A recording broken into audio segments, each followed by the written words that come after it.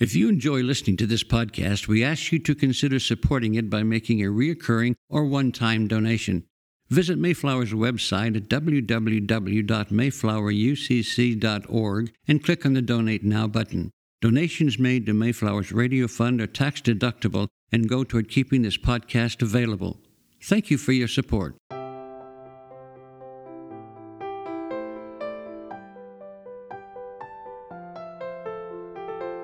The sermon you are about to hear was preached at Mayflower Congregational UCC Church of Oklahoma City by the Reverend Dr. Robin Myers, senior minister in one of America's premier liberal Protestant pulpits. At Mayflower, we are an open and affirming peace and justice church where we believe that religion should be biblically responsible, intellectually honest, emotionally satisfying, and socially significant. We go now to the pulpit of Mayflower UCC Church of Oklahoma City and to the preaching and teaching of Dr. Robin Myers. Our scripture lesson this morning comes from the Gospel according to Luke chapter 13, verses 31 through 35. At that very hour, some Pharisees came and said to him, "Get away from here, for Herod wants to kill you." He said to them, "Go and tell that fox for me. Listen, I am casting out demons and performing cures today and tomorrow, and on the third day I finish my work. Yet today, tomorrow, and the next day I must be on my way, because it is impossible for a prophet to be killed outside of Jerusalem. Jerusalem, Jerusalem, the city that kills the prophets and stones those who are sent to it.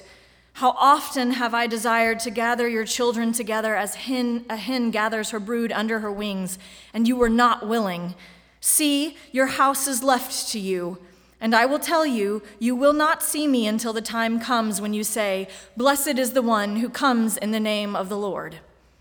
Here ends the reading from our tradition. May God grant to us wisdom and courage for interpretation.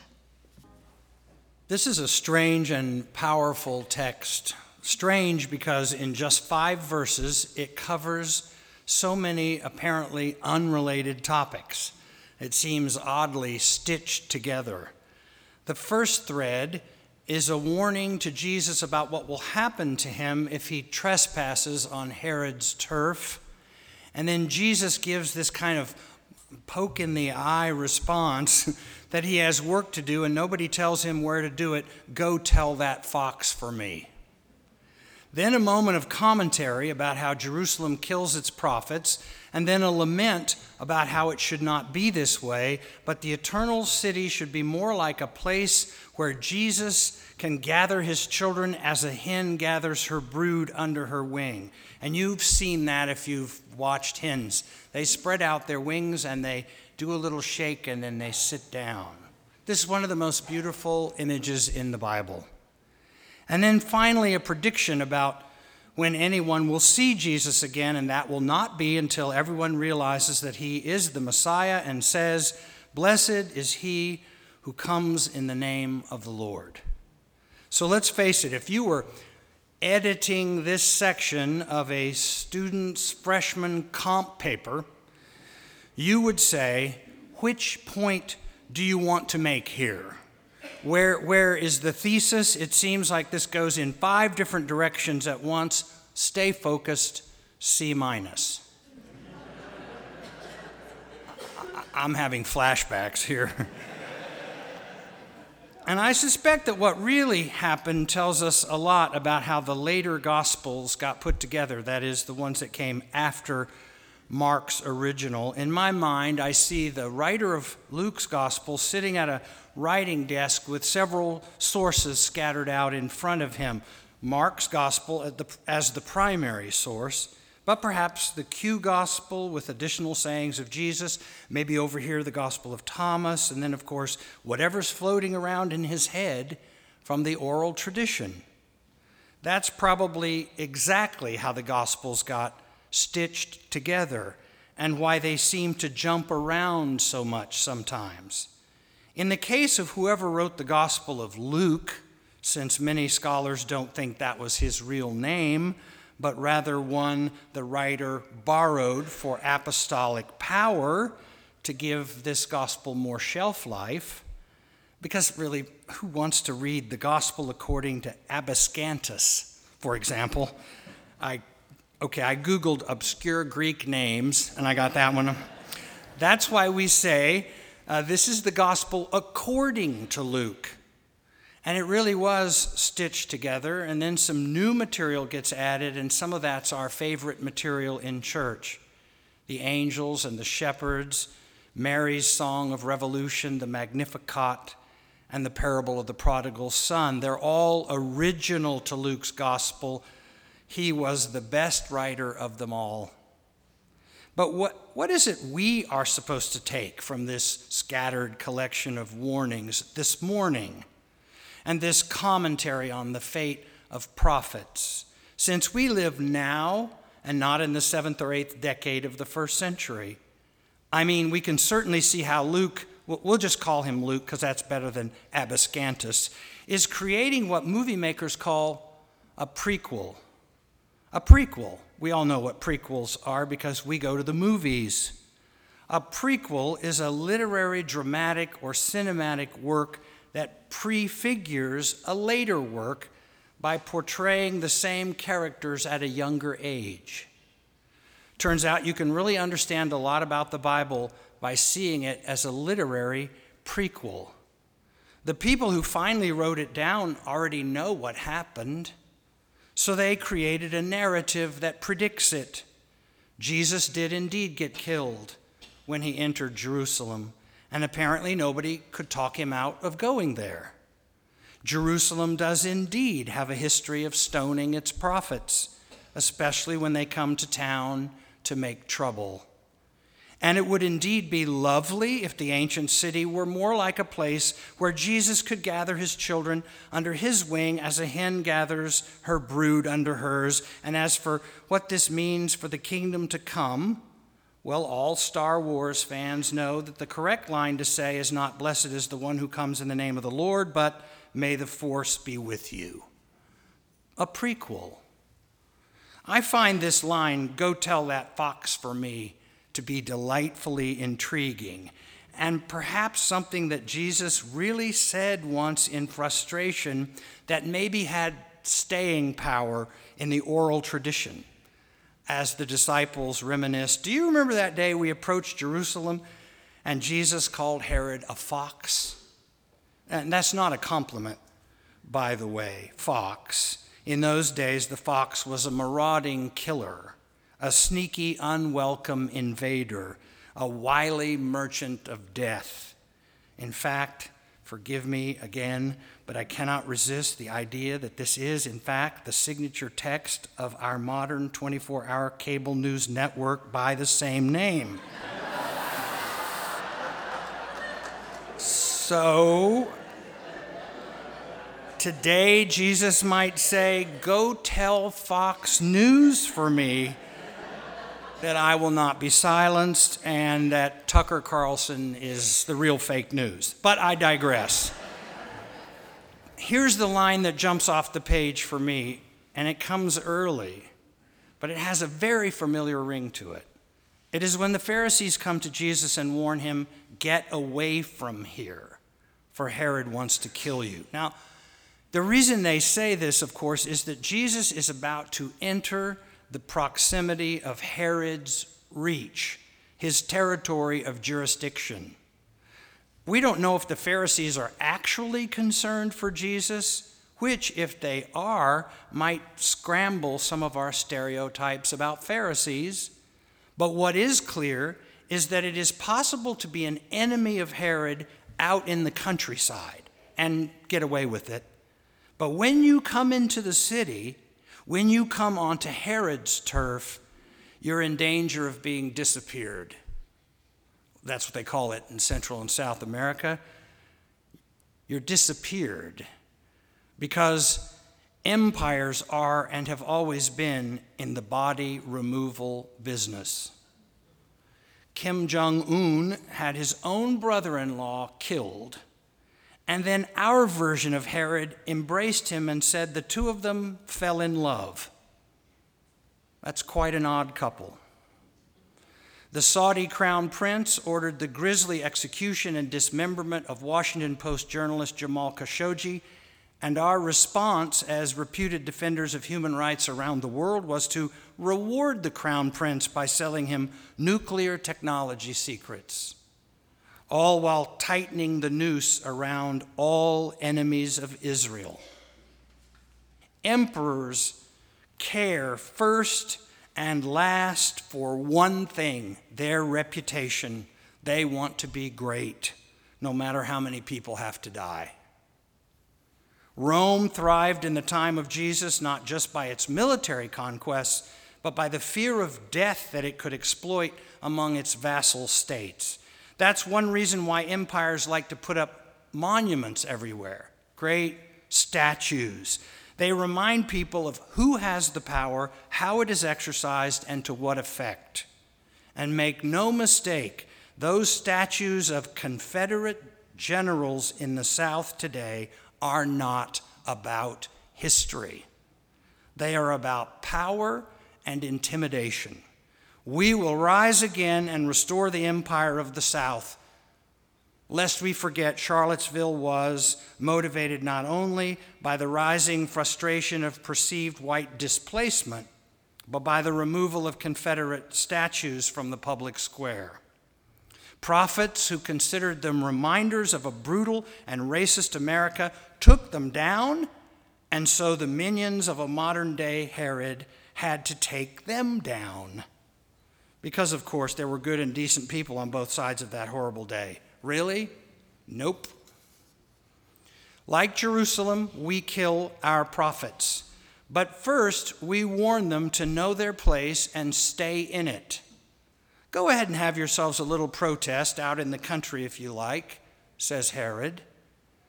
So I will look like a defender of democracy. It proves we live in a free society. People can blow off steam, but don't mess with the power structure itself. It's my power structure, and upon it you shall not trespass. Does that sound familiar? Ask Martin Luther King Jr. what it cost him to trespass on Herod's territory. Do not come to Birmingham, they told him. Birmingham can solve Birmingham's problems, which really meant by keeping people like you out of Birmingham. And who were the foxes? Southern sheriffs and corrupt politicians who winked at the KKK because they knew that under those hoods were good and decent people who had voted for them. Ask the children of God who happen to be gay, lesbian, bisexual, or transgender. As long as you stay out in the country of the closet, Herod said, don't ask, don't tell. That is, keep your real selves at a distance because the empire loves itself a good John Wayne movie. So just don't come out in Jerusalem. I mean, this is a family-friendly town, and we intend to keep it that way. In other words, get away from here. Just ask women who finally felt their moment had come because there is safety in numbers to say that sexual harassment and abuse is not an occasional nuisance, it's a structural nightmare. Not he said, she said, but stop doing this to us. And you know what Herod said, get away from here. Or, how much will it take to silence you? How about 130,000?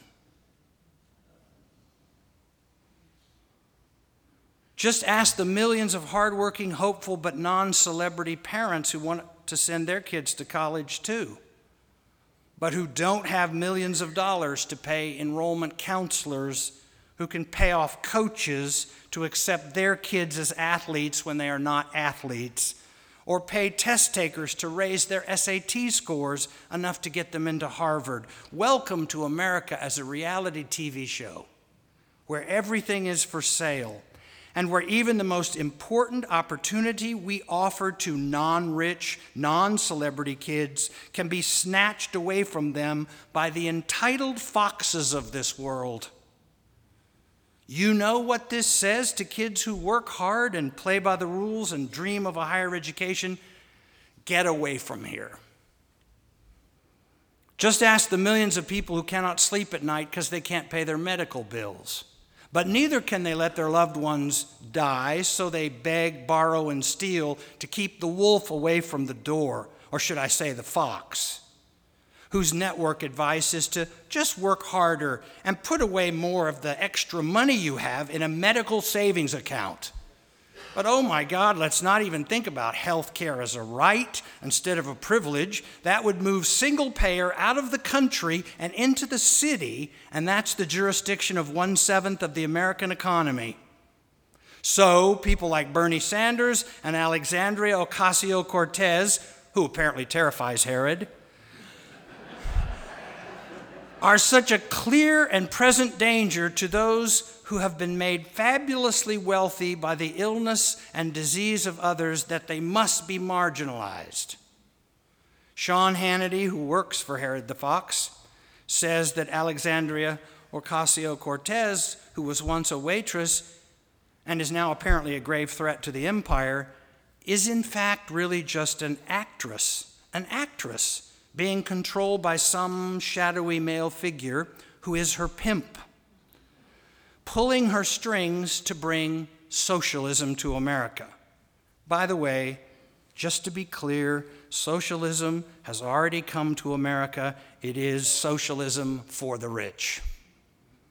And that's why we marginalize every political idea that threatens Herod's jurisdiction. So we use the word unelectable, which really means get away from here. In the shadow of yet another mass murder by a white supremacist with a machine gun who quotes Trump in his manifesto, let's be clear about why Herod, the NRA, wants nothing to do with those kids from Marjory Stoneman Douglas High School. They're telling the truth. Herod hates the truth. It's fake news because it will cut into our profits. The truth is, and those kids know it, more guns do not make us safer. And it is not the case that the only thing that can stop a bad guy with a gun is a good guy with a gun, because, well, apparently not. That is what is apparent. That is not true. No one should own a machine gun at home. And anyone who has one or two or three should be considered a threat to all of us who prefer a different image of safety, that of gathering children under the wings of a hen instead of teaching them how to shoot to kill. The NRA wants this horrible new normal to be somehow, regrettably and with prayer, acceptable. And it is not normal, nor should it ever be acceptable. You know exactly what the message is to all of us who want sane gun control. Get away from here. So this is what we say. You tell that fox and all the foxes of white privilege and entitlement that we are casting out demons here and performing cures today and tomorrow, and on the third day we will finish our work, that is, when we all have no more breath to draw, and then we will be on our way. But please don't tell us to stay out in the country. Please don't tell us not to organize. And whatever you do, don't tell us not to think. Don't tell us not to think for ourselves. Some of the people we know, by the way, out in the country, those farmers who are driving their tractors across rented soil and watching the clouds grow more and more menacing because we have seeded them on the steroid that is CO2.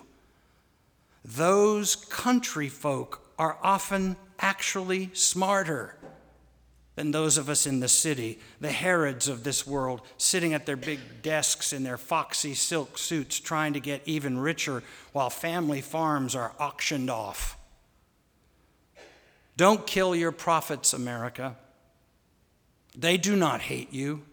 They love you enough to tell you the truth. Because one of these days, we will know that obedience to the wisdom of God, truth and justice and mercy, not fear and intimidation and misinformation, will prevail. It will win. As Lori said, it will win. We will know this because in the calendar of the church's voice, in just 2 weeks, we will tell the rest of the story. And here's how it sounds. As he was now approaching the path down from the Mount of Olives, the whole multitude of his disciples began to praise God joyfully with a loud voice for all the deeds of power they had seen, saying, and here it is, "Blessed is the King who comes in the name of the Lord." Of course, Herod is getting ready to do his thing. He's going to do it. His thing is body removal for the good of the empire. It's a shame, he thinks to himself, but, he's thinking, Jesus was told, get away from here, and all we can do is warn people. Actions have consequences. This is my jurisdiction. Yes, it is, for now, but someday it won't be. Someday you won't be able to tell the city from the country, or Greek from Jew, or male from female, or slave from free, or gay from straight, or rich from poor, or entitled worthy from the unentitled unworthy, because it will all be God's jurisdiction. It will all be God's reign. That's our dream. And all of us will be gathered like a brood of the beloved under the wings of the hen called peace and justice. And on that happy day, the church will say, "Go tell that fox for me, your days are numbered. Someday, you fox, you will have no jurisdiction at all." Amen.